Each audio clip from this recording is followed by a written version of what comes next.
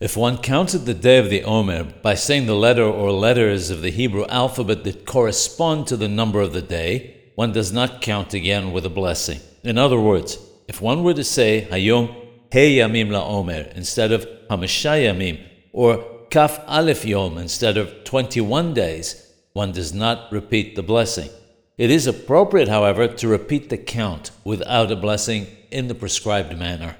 If one did not repeat the count in the prescribed manner, one will still have fulfilled one's obligation. Therefore, one continues counting on subsequent nights with a bracha.